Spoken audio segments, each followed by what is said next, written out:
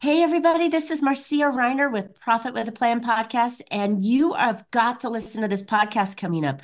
I've got Scott Ritzheimer here, and we're going to talk about the stages founders are in and how they need to stay put until they're ready to move on. Business owners, you need to hear this so that way you're doing the right things at the right time on today's Profit with a Plan podcast.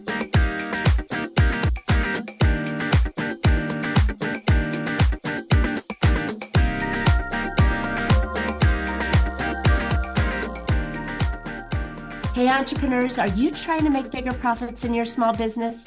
If you're like most of us business owners, increasing your profitability is always on your mind. And you're probably looking for ways to grow your revenue while growing your company. Well, you found a podcast that shares ideas to help you do just that. I'm Marcia Reiner, known as the Profit Booster and a business growth strategist. I've helped tons of small business owners to establish and implement a tangible plan that guarantees increased profitability, guides your growth, and plans for a future exit. Because building a highly profitable and sale-ready business creates a win-win scenario.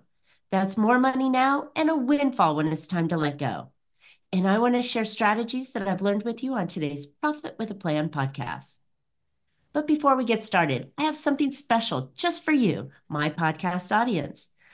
Do you want to supercharge your business, avoid profit plateaus, operational headaches, and growth roadblocks? Well, I've got a brand new Profit Booster playbook just for you. You'll uncover 5 essential strategies and a quick way to take action on them. This is not just a single page report, it's a 25-page profitable impact strategies with actionable steps and expert guidance to elevate your profits painlessly. Make 2024 your best year ever. Go download this free playbook at boostingprofit.com. All right, I'm excited to have my guest on today, Scott Ritzheimer. Scott has helped nearly 20,000 new businesses and nonprofits with his business partner and started their multi-million-dollar business through an exceptional and extended growth phase. That's over 10 years of double-digit growth, all before he turned 35. Today, he helps founders and CEOs identify and implement the one essential strategy they need right now to get them on fast track to predictable success. Scott, welcome to Profit with a Plan podcast. I'm so excited to be here. Love the show. I had a chance to listen to a couple of episodes ahead of time, and I can't wait for this conversation. Oh, me too. It's so much fun. I get to bring on experts like you on, and you just make me look great because you have so much knowledge and value for the audience. So I thank you for being a guest on today. But tell us now, how in the world you got into growth strategies? I mean, you kind of said it a little bit in the prequel, but there's a gap there. We don't just wake up one day and say, "Oh, we're going to help companies grow their companies," right? What triggered it for you? Yeah, I wish I could take credit for it. It was almost complete accident. What had happened was I was looking for a part-time job, early on, just gotten married, needed to put food on the table, and was pursuing some other things, and just happened to meet a guy, and he had a small business and helped start organizations of all types, for-profits, nonprofits, churches, ministries, hospitals, the whole 9 yards. And they needed someone to help manage their support inbox, like the literal mail room of the organization. It was an online business. And so I was like, yeah, it's as good as anything. Gives me the flexibility I want to do some other things. Well, a couple months after I start, he sells the business, owner finances a deal, and then the next 18 months or so, I watched the organization systematically but unintentionally destroyed. And there's no bad guys. The owners wanted it to succeed. He wanted it to succeed. The employees wanted it to succeed, and it didn't. It just fell apart at the seams. And it was a painful process, right? Even though I was kind of low guy on the totem pole, it's still like it was my job. It was my company. I wanted it to succeed, and it didn't. And I mean, I learned more in that 18 months of seeing it all go wrong than I did when I ended up going back to business school later. in my career. And long story short, September 2008 comes. They say, "Hey, this is it. We've taken as far as we can go." Yes, yes, it gets I'm better. squirming because that's Yeah, it gets terrible better. time. So September 2008 comes, and the very beginning of the month, before everything was really, really bad, they call and say, "Hey, we're done." They call the previous owner and say, "We're going to declare bankruptcy. If you want it back, it's yours. There's nothing else we can do with it." So he jumps in a U-Haul, drives up to where their headquarters was, and picked up the last assets that remained, which is like 3 broken computers and a worn-out desk chair. You know, the kind where like there's no more padding left and where you sit. That was about it. That was all that was left. And on the drive up there, he calls me and tells me what's going on. And he says, "Hey, Scott, I think we can make it work. I want to give it another shot. Will you come and relaunch this business with me?" And so we did. We had no idea what September 2008 meant at that time. And in the first 6 months of starting this business again, stock market dropped, I think, 32 points, something along those lines.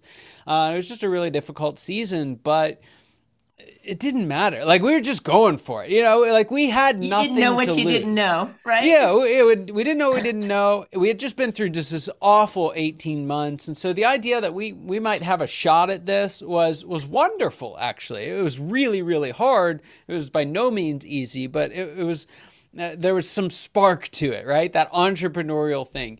And very long story short, it worked. We were able to get the phones ringing. We were able to get clients coming in. We started hiring back a couple of the employees that had been let go in the process, and that started just what was an exceptional run for us, which we'll talk about a little bit in there. And during that time, our core emphasis was on starting organizations. It was on all the stuff that you need to do that no founder wants to do, right? Stuff like your books or your, articles of incorporation, or, for some organizations in the nonprofit world, like things like their bylaws or tax exempt stat, like all this like nasty, gnarly stuff. But it's all part of the journey, right? And so what we were able to do, and what I didn't see being set up for me at the time, was I got to work hand in hand with literally thousands of visionary leaders at the ground level, the starting point of their organization, where they were going from 0 to 1, from nothing to something. And it was just an absolute privilege. It was, having a front row seat at entrepreneurism in all its various forms was a very, very cool experience for me. Wow. How exciting. But there's so many questions that pop out of this story, and I want to make sure we cover the direction we want to go on the call today. But what was the common theme that they were missing out on, that you too had missed out on, that you all of a sudden, I mean, there had to have been something there, right? What was that? Yeah, yeah, it's interesting because like startup mode, I mean, just honestly, a lot of them didn't make it, right? More of them than if they hadn't had help, but it's still, the startup world's the startup world, and there's lots of people who have published statistics around that. So, what is similar to where I learned more from our period of challenge and failure, I also started to learn a lot more through theirs. So as we'd been doing this 5, 6, 7 years, we were having folks call back and say, "Hey, I need to widen this thing down. How do I do it?" And so again, when it's just all happening at the scale that it was, you start to see patterns play out. And 9 times out of 10, it wasn't for a lack of vision, right? And it wasn't for a lack of commitment or a lack of enthusiasm. More often than not, it was that they were there years later still juggling the balls themselves, right? They had not found the people to surround themselves with, whether it was because they couldn't trust them, whether it was because they didn't learn how to manage them effectively, whether it was that they just didn't focus on the right things early enough to drive enough success to need the help. But they failed to really build something outside of themselves. That was the primary driver. And so where that really started to hit, though, was when I could start seeing these stories reflected in our own, the same challenges that we were experiencing. As a founder in it myself, when I started seeing some of these later stage patterns showing up in where I was right then and there, that's when it became real. And that's when it became real hard, because it's like, oh, wow, this is affecting me too. What am I going to do about it? Wow. Okay, so you hit on the point, the stages, right? So many businesses, I know that, they play in a space that they shouldn't be in. Excuse me, business owners, right?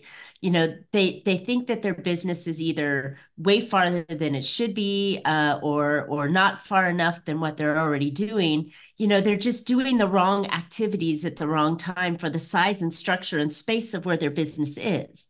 So maybe, why don't you take us through kind of that stages of where the business is and why we should recognize that that's the place that we should be playing in. I guess if Yeah. that's a question going Yeah. right. So kind of open it up with what's the symptom of whether you've got this wrong or not, right? Because some people are like, who cares? I remember the first time there was this podcast, absolutely transformed my life. It literally allowed us to triple our bottom line in a single year. And it was about business life cycle stages, which is like, I'm about to fall asleep just saying it on this podcast. But so thinking of something in stages, right, is very boring just inherently. So let's liven it up a little. What does this look like? What is it costing us? So it's football season. I just unfortunately talked to somebody from Buffalo, and I'm from Pittsburgh. It just wasn't great, but we got past it. We had a great call. But anyway, imagine that it's the big game and there's just a couple seconds left on the clock. You don't have to know anything about football for this to make sense, so just stay with me here. But you've got to get into the end zone to score to win. If you get in, you win. If you don't, you lose. That simple. And just the play for it. You've called it and ran it thousands of times, and so you call it. It's a fake to the running back and a throw, and so everyone lines up. And it strikes you like there's something different about it this time. And this time, instead of being lined up on the field, you're lined up on the sideline. And now that it's time to go, now that it's time to get for the game to actually happen, to win or lose, the ball's not in your hands. It's not going to be in your hands. And so the best you can do is hope that you've trained them enough, that you've called the right plays, and that they're ready to go. So hike the ball, quarterback gets it, fakes to the running back. The play works, right? Everyone on the defense is tricked. And unfortunately, it's not just them that's tricked. As you kind of pan to the left, you see your wide receiver has fallen for the trick as well and is not running to where he needs to be to catch the ball. And so without a moment's hesitation, without even thinking about it, you bolt down the sideline, like fast as you've ever run in your life.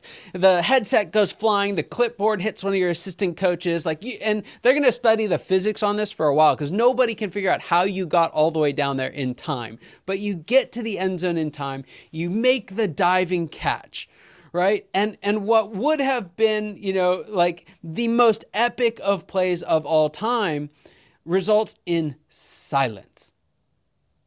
80,000 people in the stadium, and you could hear a pin drop because everyone knows what happened is not right. That can't happen. And so you get up, you start doing your touchdown dance, and the only thing that's moving, the only thing that's happening is these little yellow things come flying in your direction, right? Penalty flags. And these men in black and white stripes come running toward you. What would have been a heroic diving catch is a penalty. Right? What would have caused you to win the game has now cost you the game. What would have gotten you picked up and cheered and celebrated by your team is now an embarrassment to your team. And as outrageous as this is, we would never see it happen in the world of professional football or any other sport for that matter. I see it every single day in the organizations that I work with.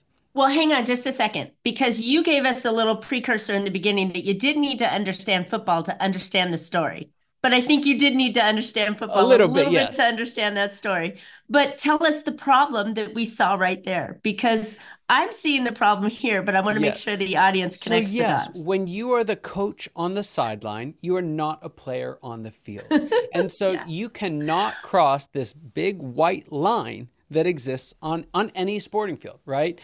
Make it your tennis coach, make it your soccer coach, any coach, any sporting environment. The coach has the benefit of a clear boundary, right? There's something outside of them that demarcates this is how far you can go to do your job. Founders don't have white lines. They don't have boundary lines. Right? There's you walk into your office and you look down at the floor. There's nothing says that you can't stop there. And it's your office, right? No one is going to tell you that you can't step there.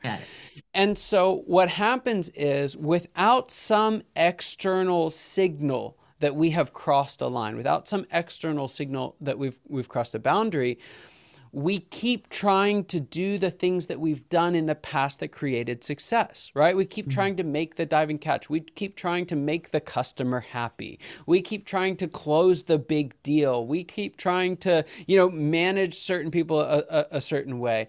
And we're doing things that once were appropriate, right? For a football player to catch a ball is a good thing, right? It's something that we celebrate. For a soccer player to make a goal, that's great. For a tennis player to hit it over the net, that's fine. But when you're the coach, that's not your job anymore. Right.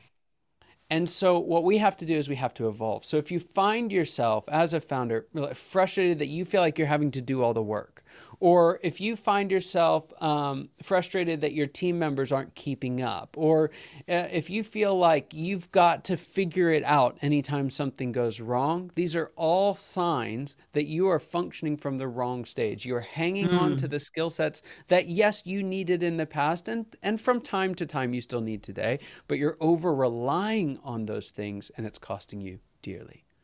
Wow. Love the story. Thank you, Scott. That was so much fun. I mean, I was all excited thinking, because I just watched so many times in the game last night where the quarterback ran right into the end zone. And I'm thinking, well, doesn't he have a team? Why is he scoring all the time? He has team players. He should be throwing or passing, not running himself. That's Yeah, what I was thinking. So it matches that story nicely that, hey, you're part of a team. There should be a lot of moving parts or three moving parts or two moving parts, but more than one moving part, right? To be able to make the success happen. absolutely. Absolutely. And there's a progression that happens, right? Because for the quarterback, especially when they were back in high school, anything you can do to get the ball in the end zone is it, right? So there's this mode of being the star player. And for entrepreneurs, it's what happens when you start the business. It's up to you, right? You have to execute well. You have to be good at what you do. And Right. then what happens? You start bringing some folks in around you, and you start to realize, oh, it's not just my job to do anymore. I have to get them to do their jobs as well. But they're both happening at the same time. You can't listen to the leadership books and say, all you have to do is coach your people, because you have your job to do too, right? You still have your piece of the business that needs to happen. And so we move from being a star player as our primary role to being a captain on the field. Mm. And that's where the quarterback's getting it wrong, is that they're over relying on their star player status, and it wasn't enough. And so from that captain on the field, that's where we move into the fourth stage, is coach on the sideline. And to bring this to founders, right? Going back to this idea of boundary lines and what's different. One of the things that employees get is each time they kind of change ranks, if you will, they get a new title that comes with it. There's a sense of like you were, account The mailroom. representative. Now you're a senior account representative, or now you're an account manager, or now you're, whatever it may be. There's a title that comes with the role change, and it's still difficult to do. It's still difficult to make that transition. But for founders, what's the title on their business card the day that they start their business? It's founder and CEO, right? You don't become a CEO in the true sense of what a CEO is until stage 5. Mm.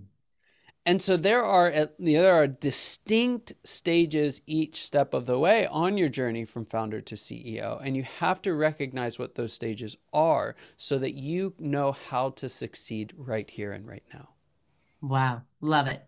Great, great, great story. All right. So fill in the gaps. You showed us four, you showed us five. Tell us where, and we know one is the, we're hanging the open for business sign out. How do we recognize those stages and what should we be doing in each one of those? Yeah. So one actually happens before you start. And the best way to find out what stage you're in is to find out what question are you asking yourself, right? Mm. Anyone who's a founder, you remember the days before you started your business, you were what I call a dissatisfied employee. You were Yeah. thinking, there's gotta be a better way. Right? There's got to be a better way. That's the defining question for stage 1. So eventually that just kind of burns a hole in us. We have to do it. We got to try. We hang our shingle. We become that startup entrepreneur, that star player. And then the defining question becomes, what did I get myself into? Right? You know, Exactly. because it's glorious and it's terrible. It's wonderful and it's awful. We tend to wear what I call the entrepreneurial smile. For anyone watching on video, it's kind of like a grin of pain. You The know, the how's it grit. going? Great. You know, it's awesome, and it's really hard. But you've got the freedom to prove yourself, right? That's really what it comes down to. Most founders is let me just see if I've got what it takes, if I can make it happen. And so let's say we have some success. We start to bring in a few people. Stage 3 is what I call the reluctant manager, right? Or the captain on the field, because there's not a founder. Tell me if you've ever met one, but I've never met a founder who started their business so they could manage people. Right? No. There's just easier ways of accomplishing that goal. And so what happens is founders think, I'm not a manager, right? They think of it as DNA when it's actually a skill set, at least the degree to which you need to learn how to manage as a founder. And so what's the defining question? How do you know if you're in this stage? If you wake up thinking, what's wrong with these people? Right? Because your employees, they don't think like you do. They don't act like you do, right? They don't make decisions like you do. They don't take responsibility like you do. And so you've got this group of people around you who aren't like you. And is that good not like you or bad not like you, right? Because you don't want everyone to be an entrepreneur because that would be crazy. But they have to have something in them. What is that thing? And so we've got to get the right people around us. Just the thing I opened up earlier. We call them operators. There's a whole lot on what that is, but you've got to find folks who love to get stuff done. That's really what it boils down Yep. to. And when you do, what happens, you get a lot of folks who can get a lot of stuff done. Maybe not ever quite as much as you can. You know, we'll let the reader interpret. But you've got folks that are around you. And again, you're kind of quarterbacking a group full of operators. And what happens is we think that as businesses get bigger, they get better, right? And there's all these kind of lines in the sand that we'll draw. So once I get to $1 million, I'll be happier. Once I get to $5 million, we'll have the money we need to do what to go after my dream. Or, once we get to $10 million, I'll finally be a real entrepreneur. Well, we may not say these things, but we think them. There's these Yep. points that we think if we can get there, it'll be okay. And then you get to the other side of it. There's a guy, he'd been working to build a $10 million business with $1 million of profit for 18 years. He got there. Remarkable success, right? Who wouldn't want that? Is kind of what we think. He gets $1 million in profit. You know, the very first thing he says to me, I've got to figure out how to pay a $400,000 tax bill. Right? And it's like, we can kind of think like, oh, boo hoo, like there's worse problems to have. But the reality of it is you work 18 years to watch 40% of what you created go to taxes. And this isn't about taxes. It's just about the disillusionment that we face as leaders. And it's so much that we find ourselves, that question shifts from what's wrong with these people to, is this it? Like, is this really as good as it gets? Is this really what being a founder is all about? Is this really why I've been working so hard for so long?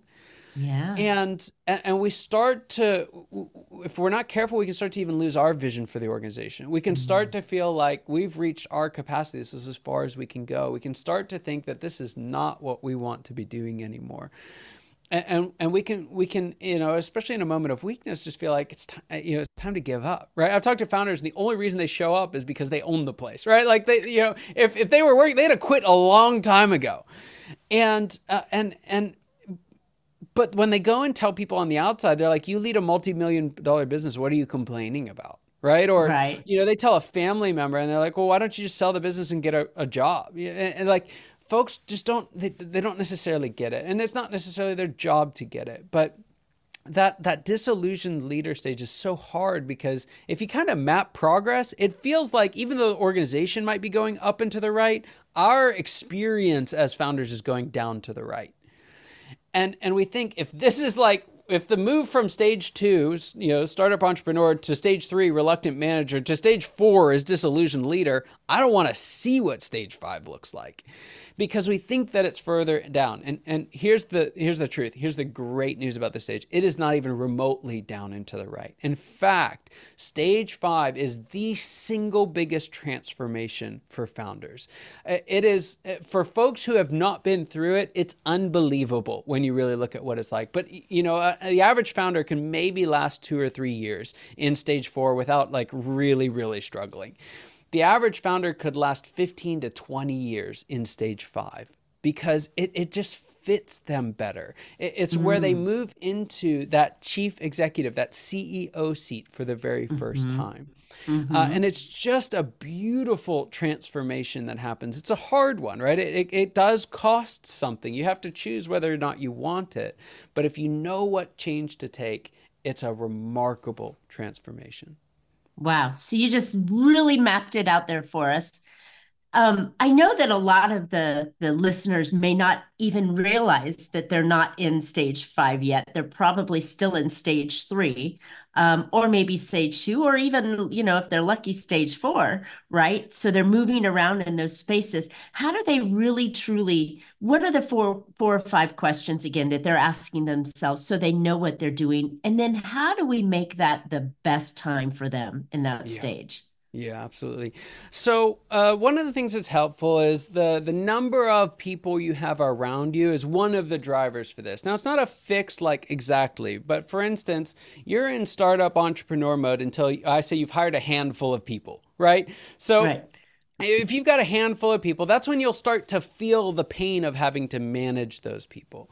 A similar thing, usually around 15 to 20, 25 people is where we actually start bringing in other managers and they start to alleviate the pain of Of having to managing. manage. But in the backside of that, we're sitting there wondering, it's kind of like Ricky Bobby, like, what do I do with my hands? Like, what do I do with myself now? It's like, and that's when folks start feeling sidelined. So if you're sitting there, you got a successful business and maybe it's still really hard, but you're feeling that a little like, some days I feel like I'm put out to pasture. Some days I feel like I just get in the way. I just cause problems. Chances are you may very well be in that stage 4. And when you're in stage 5, here's how to know that you're in stage 5 is that you are big enough and have done the heavy lifting of building an executive team around you. Hmm. If you don't have an executive, not just leaders who are like your first round of people who you tell what to do and they go do it, but you have folks who really challenge you, right? Who challenge you to think differently, who know when it's appropriate to say no to your bad ideas, who are thinking a couple stages, a couple, series down the road further than you are in their area of expertise. That's when that's one of the requirements, the prerequisites, if you will, to stepping into it. Because if you don't have executives, how can you be the chief executive? I love it. I love it. So now that we know the stages, we know what it feels like and where we're in it.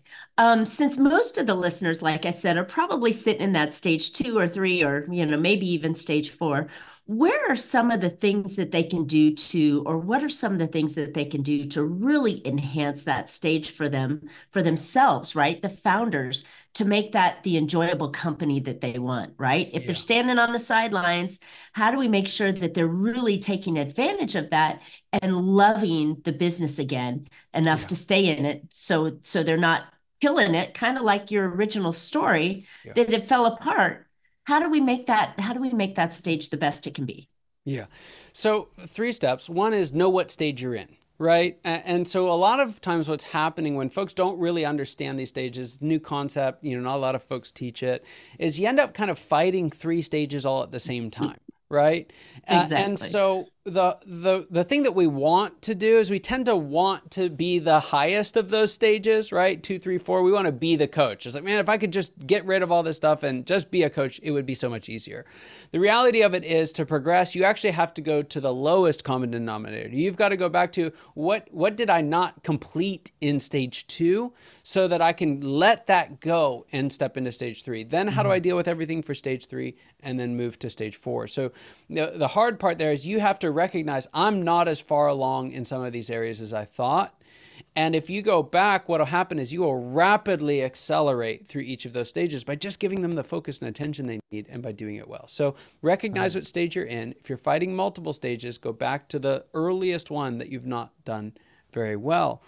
And then from there, by doing that, you're going to cut so many things off of your plate, right? One of the big things, folks take the we've got a book that goes through all these different 7 stages, and for each one, there's a couple of essential strategies. It's not much.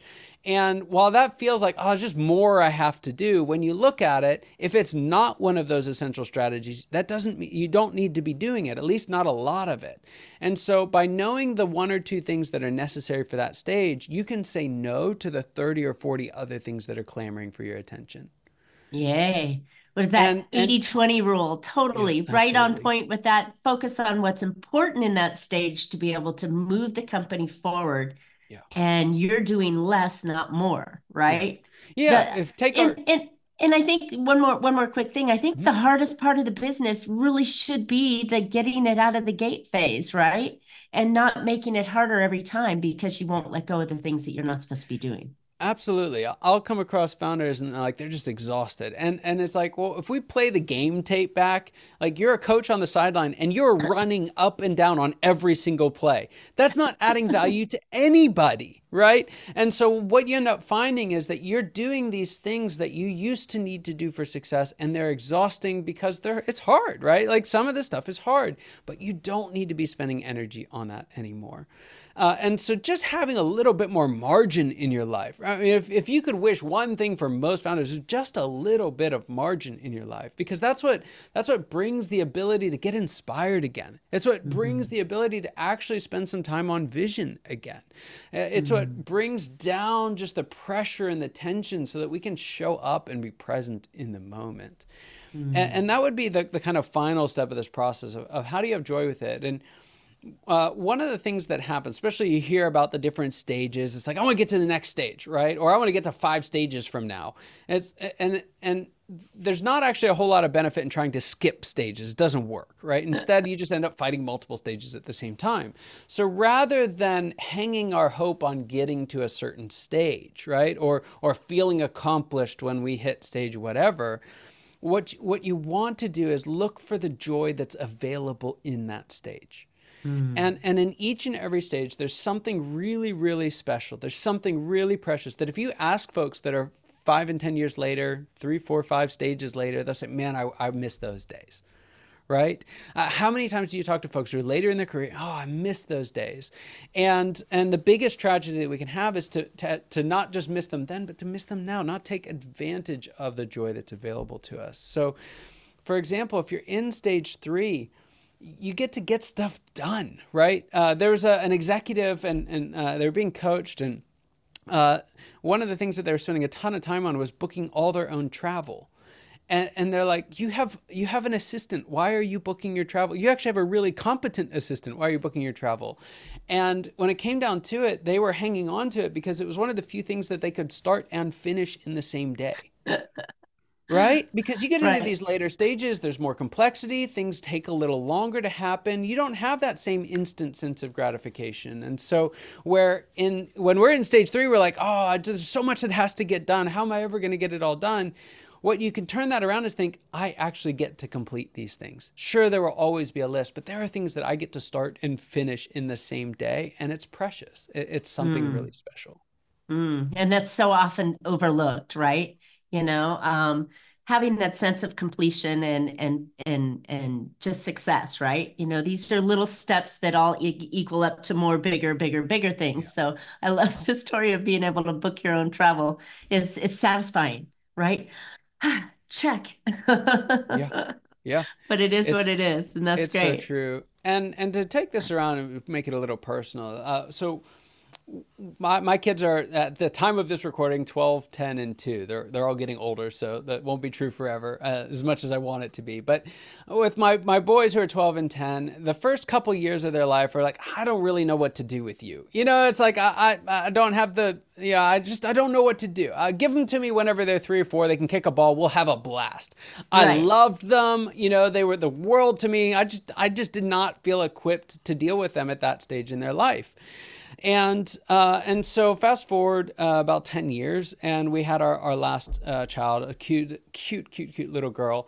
And I was just a different person then, right? 10 years older, we'd been through a lot as a family, and I just set my heart, I was like, hey, I'm not any more equipped to show up in these first 2 years than I was with the boys, but that's not going to define how much joy I take out of this season. I'm going to give myself to enjoying every moment of it, no matter how mundane it is. And can I tell you, looking back now, the joy that I missed in my boys' early years, right? And again, it's wonderful. I love them now. We're in a new season and it's got its own challenges, but joy is not found in a destination. It's found in the journey each and every single day. Wow.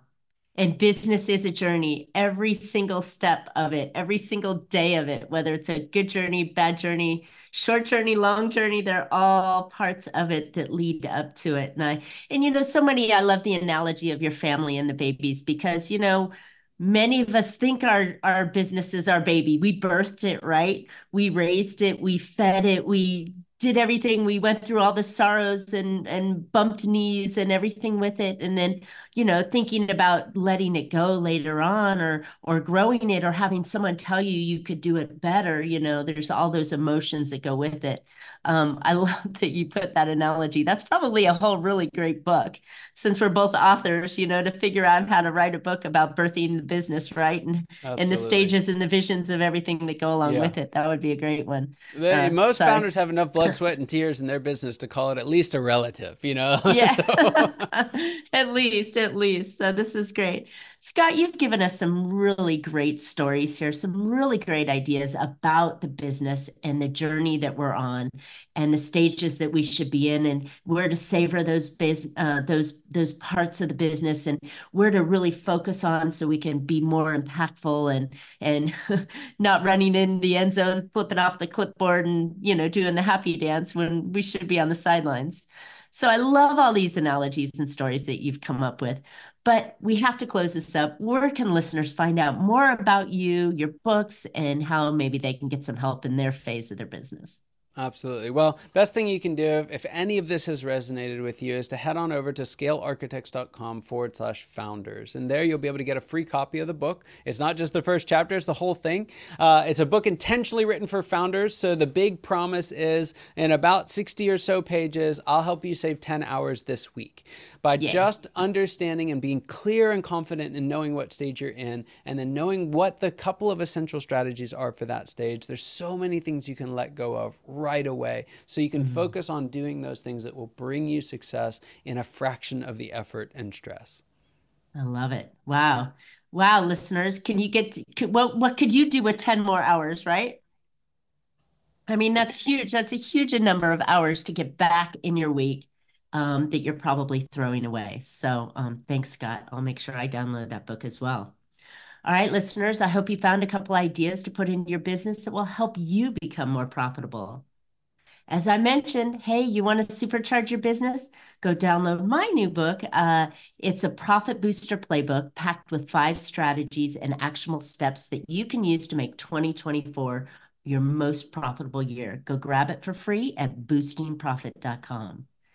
And Scott and I would love to hear your questions. Tell us what phase you're in and what you're doing. And maybe even after you get that download, come back and tell us what you're going to do with those 10 hours you get back, right?